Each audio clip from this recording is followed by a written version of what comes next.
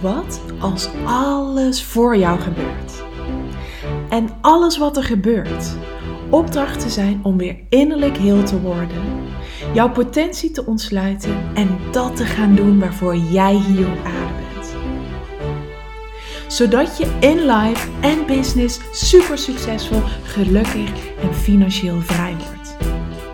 Dat is de vraag, wat als alles voor jou gebeurt? En deze podcast geeft jou de antwoorden. Mijn naam is Aniek Gerrits en welkom bij de Aniek Gerrits podcast.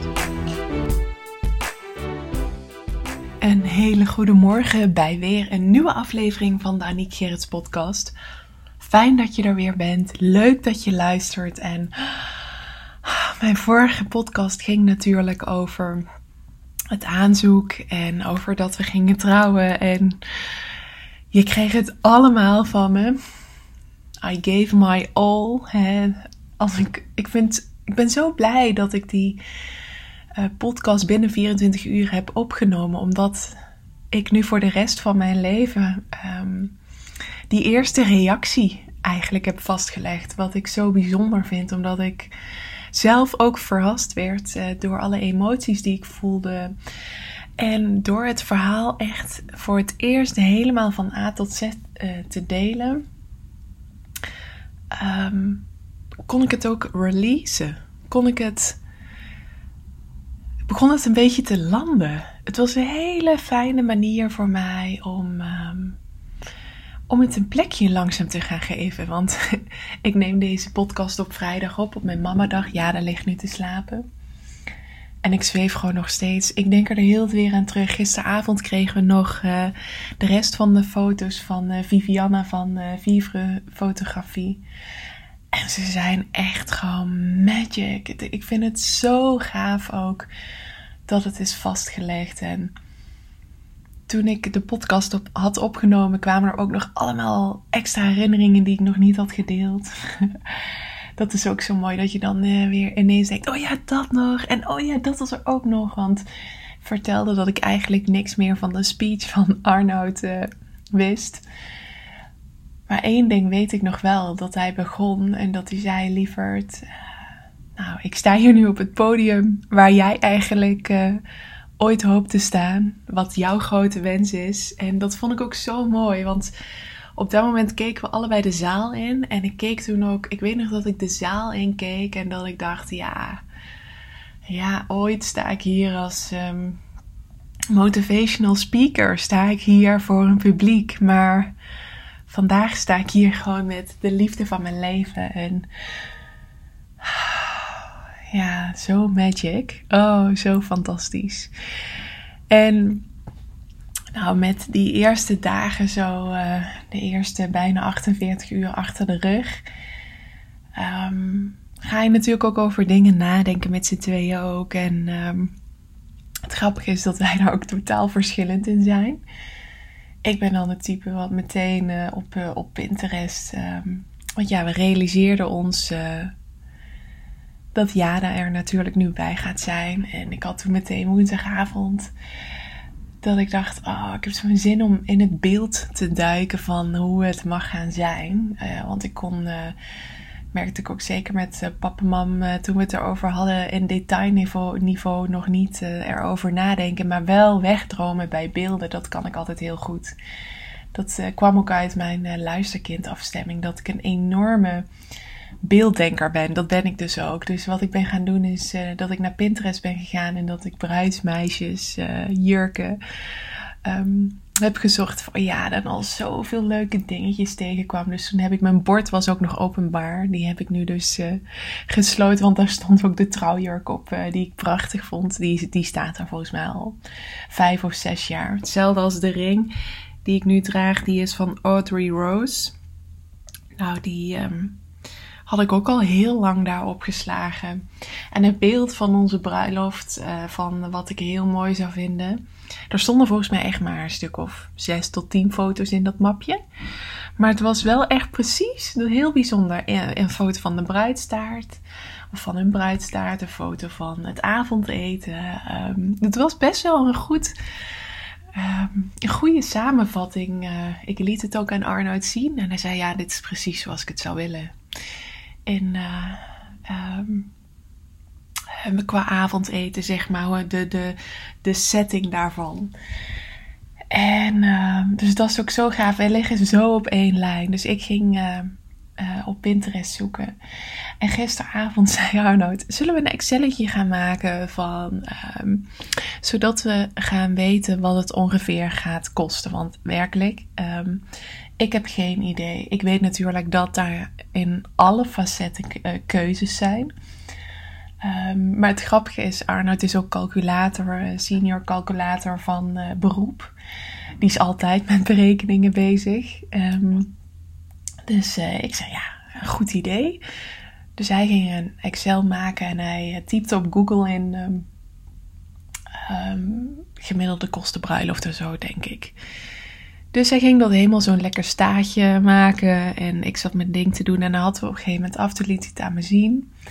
En toen had hij dus overal prijzen al ingevuld. En dus ook allemaal categorieën van wat hij denkt dat er voor die dag nodig is. En dan had hij ook zeg maar een soort van de basic variant, luxe. En dan was er nog iets, een bij wijze van premium, denk ik. Want ja, je hebt natuurlijk heel veel keuzes. Wil je wel of niet een videograaf bijvoorbeeld die de dag komt vastleggen? En of ik weet ook bij vrienden dat zij zelf met een GoPro heel veel gefilmd hebben en dat zelf ook geëdit hebben. Er zijn zoveel mogelijkheden natuurlijk ook. Wil je een fotograaf voor de hele dag, inclusief de avond?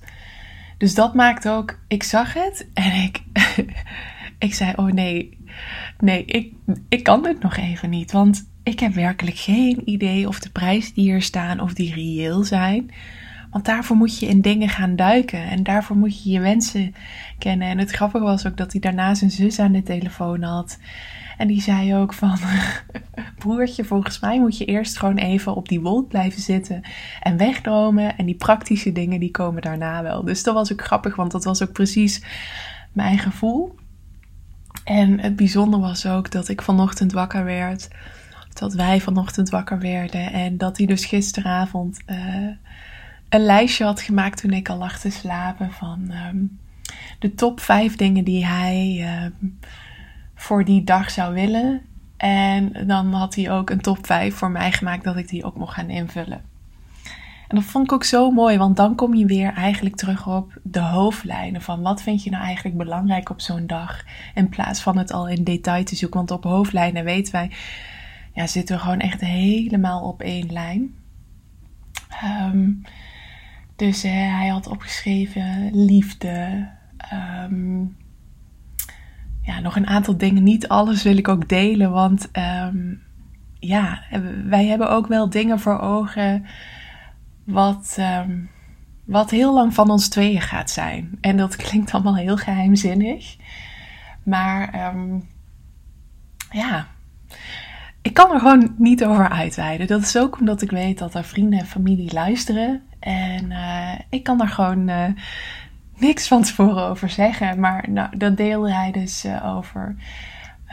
Arnoud wil niet te warm. Dat heb ik zelf ook. Wij zijn absoluut geen 30 graden types.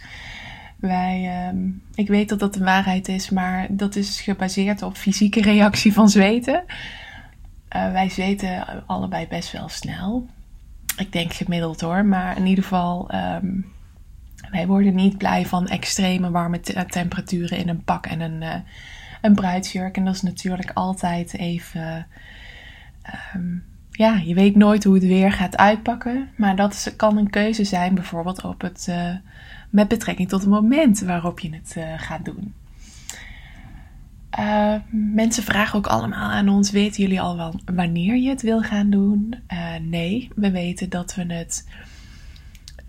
willen kunnen doen zoals wij het voor ogen hebben. En dat als de wereld dat nog niet toestaat, dat het dan nog even niet de bedoeling is.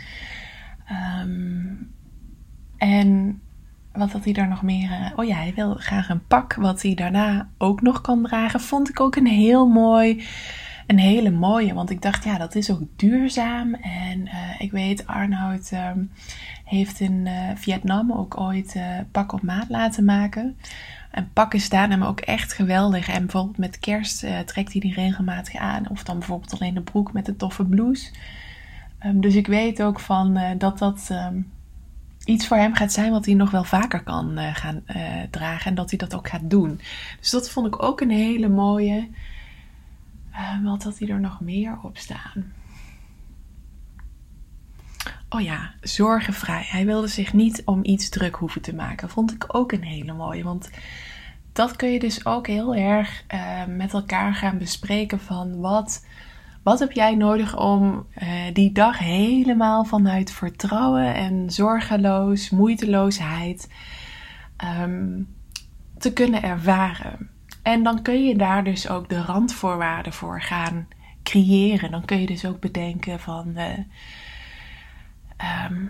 hoe je de bruiloft georganiseerd wil hebben. Dus dat is heel interessant, want door zo op te schrijven wat wij belangrijk vinden, kun je ook samen al weg gaan dromen over de invulling ervan. En dan kom je vanzelf wel bij praktische keuzes. En dan kom je natuurlijk ook bij het budget.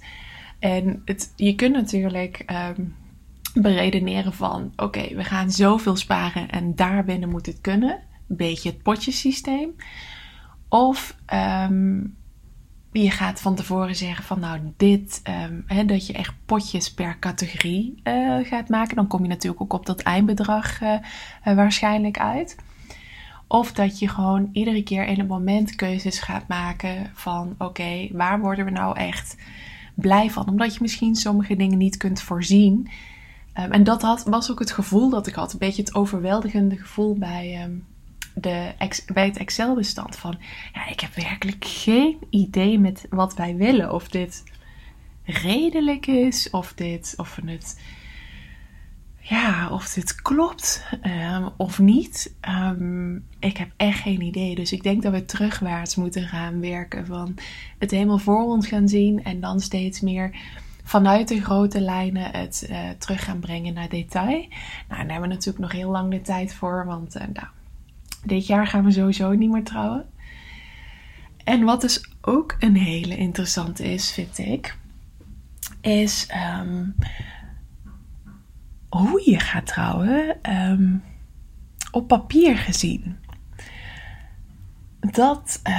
Ik merkte meteen al dat mensen hun eigen verhalen daarin hebben gecreëerd. Hun eigen waarheden daar ook in hebben gecreëerd. En deze podcastaflevering is eigenlijk een uitnodiging naar jou, van mij, om eens te delen hoe jij het ziet. Want daar ben ik gewoon heel benieuwd naar. Dat komt ook omdat ik zelf merk dat ik heel erg kan voelen of dingen bij ons passen voor die dag of niet. Het bijzondere is, daar zie ik ook mijn emotionele autoriteit in terug. Vanuit mijn human design. Bij mij komt er dus eerst een emotie. En dat kan bijvoorbeeld zijn van een hele sterke ja of een hele sterke nee. Maar dan is het belangrijk dus dat ik die helderheid afwacht. Dat is mijn autoriteit, is emotional solar plexus. Dus ik moet me afvragen of ik die helderheid moet ik afwachten. En vervolgens moet ik me afvragen, word ik hier gelukkig van? Dus, en mij helpt het dus heel erg om te voelen vanuit die autoriteit wat bij mij past. En ik merk dat heel erg, dat verhalen van anderen mij heel sterk kunnen laten voelen van, oh ja, dit vind ik echt fantastisch. En oh ja, nee, dit past niet bij ons. En dat is dus eigenlijk voor mijn gevoel allemaal energie. Dat is ook zo grappig. De fotografe van de newborn shoot, die dus ook bij het aanzoek was, zij heeft zo'n fantastische energie dat Arnoud en ik gewoon allebei zo enthousiast van haar worden. Maar zij heeft zo'n goed oog voor dingen. Zij is ook heel initiatiefrijk. Dus zij vertelt ook de hele tijd Ga even daar zijn. Oh, dit is mooi. Ze bouwden onze kamer helemaal om als fotostudio. Op het podium van het aanzoek zei ze daarna tegen de geluids- en de beeldman: zet even dit shot op de achtergrond. Gaan jullie even daar staan? En toen legde ze dus helemaal zo vast hoe de setting was geweest van het aanzoek. Ja, dat vind ik dus tof. Ik vind het altijd heel erg tof als fotografen echt initiatief nemen om jou gewoon echt de allermooiste beelden te geven. Dus die energie, na die emotie voelde ik dan meteen echt van, ja, word ik er gelukkig van? Hell yeah! En Arnoud ook. En dus we hebben gewoon al voor haar, en zij stuurt ons binnenkort al de brochure toe, zodat we al een idee gaan hebben van wat het gaat kosten om haar erbij te hebben. Dus dat is gewoon heel erg tof om het zo te voelen. Ik heb ook, ben bij een bruiloft van een vriendin geweest. En zij hadden als huwelijkscadeau dat ze gingen daarna op wereldreis naar New York, Mexico en Guatemala. En zij hadden als huwelijkscadeau allemaal dingen die ze op die reis wilden doen, dus de herinneringen maken, als cadeau gevraagd. Dus er was een hele lijst opgesteld. En dan moet je denken aan fietsen huren in New York, maar ook duurdere dingen als een Broadway musical bijwonen, maar een avondje tacos eten in Mexico, een snorkeltour, tickets voor de ferry naar het Vrijheidsbeeld, noem het maar op. Dus zij hadden zo allemaal dingen bedacht.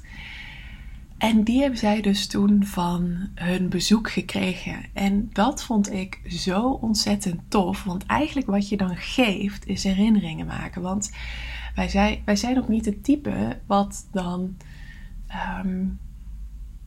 op die dag allemaal materialistische dingen zouden willen.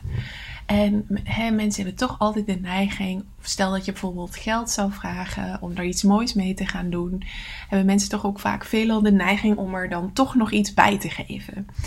Maar dit vind ik juist zo mooi, want er was toen ook, hadden zij een reiskoffer.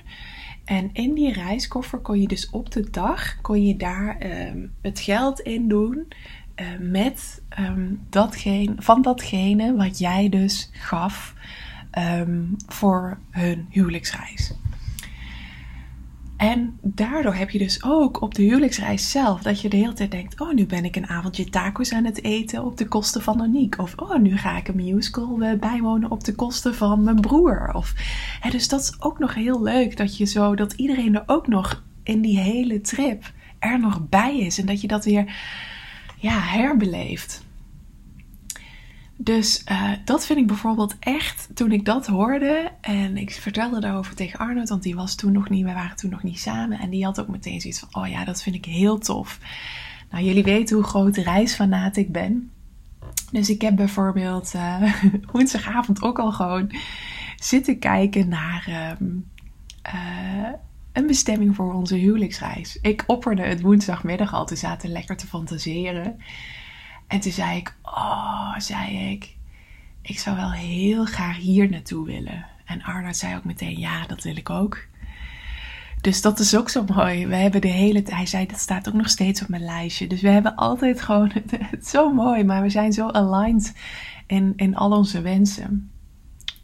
En wat ik dus merk nu, wat ik net vertelde over dat iedereen zijn eigen waarheden heeft, is over het praktische gedeelte rondom trouwen. Daarin zou ik het heel leuk en inspirerend vinden om jouw verhalen of jouw wensen of jouw ideeën daarover te horen. Over de manier waarop je trouwt. Dus of dat een gemeenschap van goederen is, of dat onder huwelijkse voorwaarden is, of dat, ik weet niet hoe het nog meer kan. Want ik merk dat mensen nu al hun eigen verhalen op ons projecteren. Bijvoorbeeld dat mensen zeggen, nou, wat wij gewoon deden was van het slechtste uitgaan. En dus alles gewoon heel goed vastleggen. Zodat je het maar beschreven zou kunnen hebben voor het ergste geval. Want je weet maar nooit. Ik merk vanuit mijn huidige zijn dat ik zo niet wil denken. Dat ik zo niet wil zijn. Dat me dat tegen de borst stuit een beetje. Omdat voor mijn gevoel heel de basis van een huwelijk liefde en vertrouwen is. En natuurlijk, hè, mensen zeggen ook van ja, maar 1 op de zoveel mensen die gaan scheiden. Ik weet wel, dat is mijn waarheid, dat de mensen die via, want eigenlijk uit mijn omgeving is er vrijwel niemand gescheiden. Maar de mensen via waarvan ik weet dat die gescheiden zijn, daar had ik een gevoel bij de relatie, alsof de basis om een huwelijk aan te gaan al niet helemaal goed was. En nogmaals, dat is mijn gevoel, dat is mijn waarheid. Maar ik geloof wel dat veel mensen die scheiden een verbinding aangaan die misschien bij voorbaat al niet juist was. Niet voor zolang het leuk was of voor een leven lang was bedoeld was. En natuurlijk, we leven steeds meer, gaan we naar niet voor eeuwig bij elkaar zijn, maar voor zolang als het leuk is. En dat kan dus betekenen dat de wegen gaan scheiden. En wanneer je vanuit liefde begon en meer vanuit liefde uit elkaar gaat, dan resoneert die bij mij dus helemaal. Maar ik geloof ook dat als je vanuit liefde uit elkaar ooit zou gaan, dat je dan dus heel goed met elkaar daarin ook afspraken kunt maken. Anderen vinden dat misschien een utopie. En voor mij voelt dat zo. Ik zie gewoon en ik voel gewoon ook, en dat is mijn transformatie ook van de afgelopen maanden, dat ik veel meer liefde in alles voel. Dat ik ook veel meer zie dat wij liefde in wezen zijn. En dat daarmee er heel veel dingen voor mij ook minder relevant zijn, maar ook waar ik me niet in wil vermengen, in klagen, in roddelen, in negatief praten, in angst, over angsten praten, dat. Dus dat heb ik nu ook, dat ik eigenlijk zo'n gevoel heb van, want dan zeggen mensen ook, maar ja, straks ben je zo succesvol met je bedrijf en dan zou je de helft daarvan, als het ooit mis mocht lopen, aan Arnoud moeten geven. En dan denk ik, ja, maar wie weet word ik zo succesvol omdat Arnoud een stap terug gaat doen en mij de ruimte gaat geven. En ook al is dat niet het geval,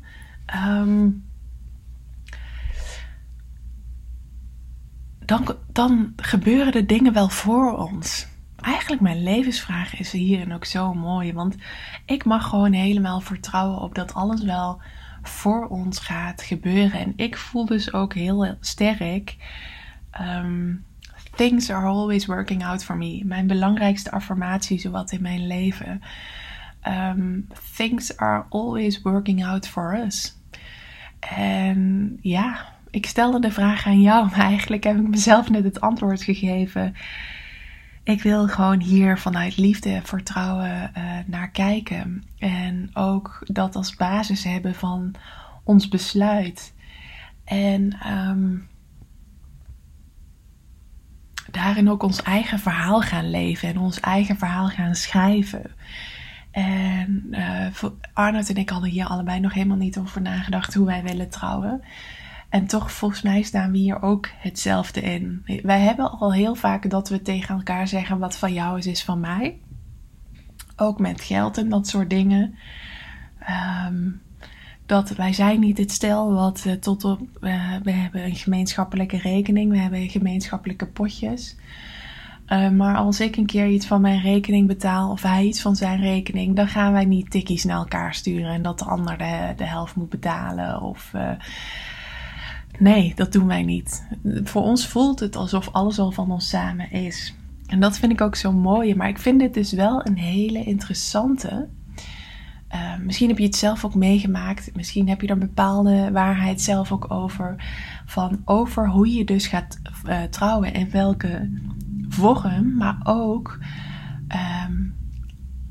dat je dus hierin heel dicht bij jezelf mag blijven. Omdat de wereld hier dus ook allemaal eigen waarheden over heeft. En dus ook hun perspectieven op jou gaan projecteren.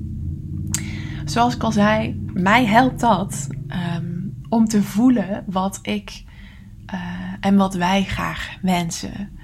Dus doordat mijn ouders zijn in gemeenschap van goederen getrouwd. Maar zij hadden ook toen geen bedrijf samen.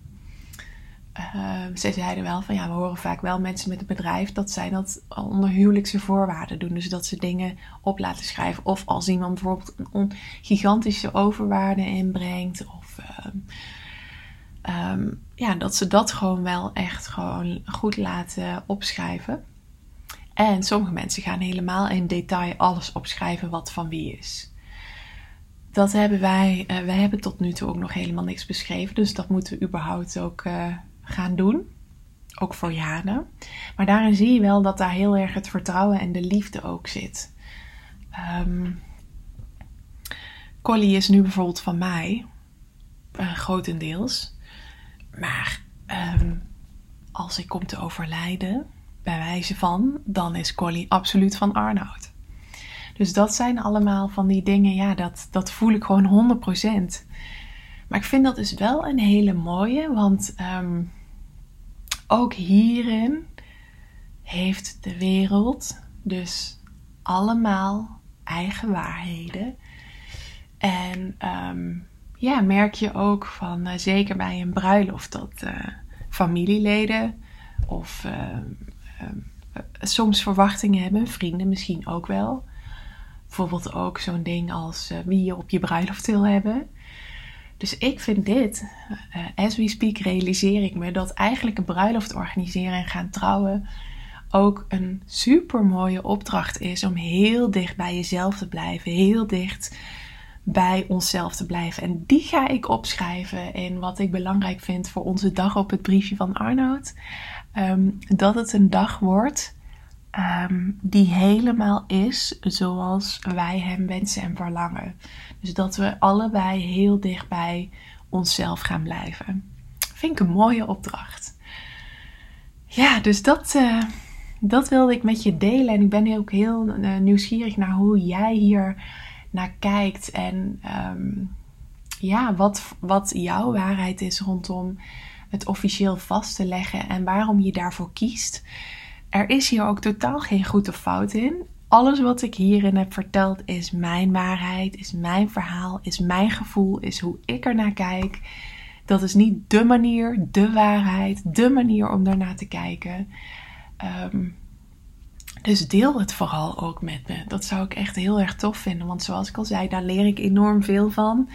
En dan kan ik dus ook voelen wat bij ons past. En dat we misschien het in de aankomende tijd het ook wat concreter kunnen gaan maken. Fijn dat je er weer was en tot morgen. Super bedankt voor het luisteren. Mocht je iets terug willen doen voor alle gratis content die je van mij ontvangt, dan waardeer ik het enorm als je de podcastliefde deelt in jouw stories of een review achterlaat op iTunes. Zodat ik nog veel meer mensen kan helpen weer innerlijk heel te worden, van zichzelf te leren houden en dat te gaan doen waarvoor ze hier op aarde zijn. Tot de volgende keer.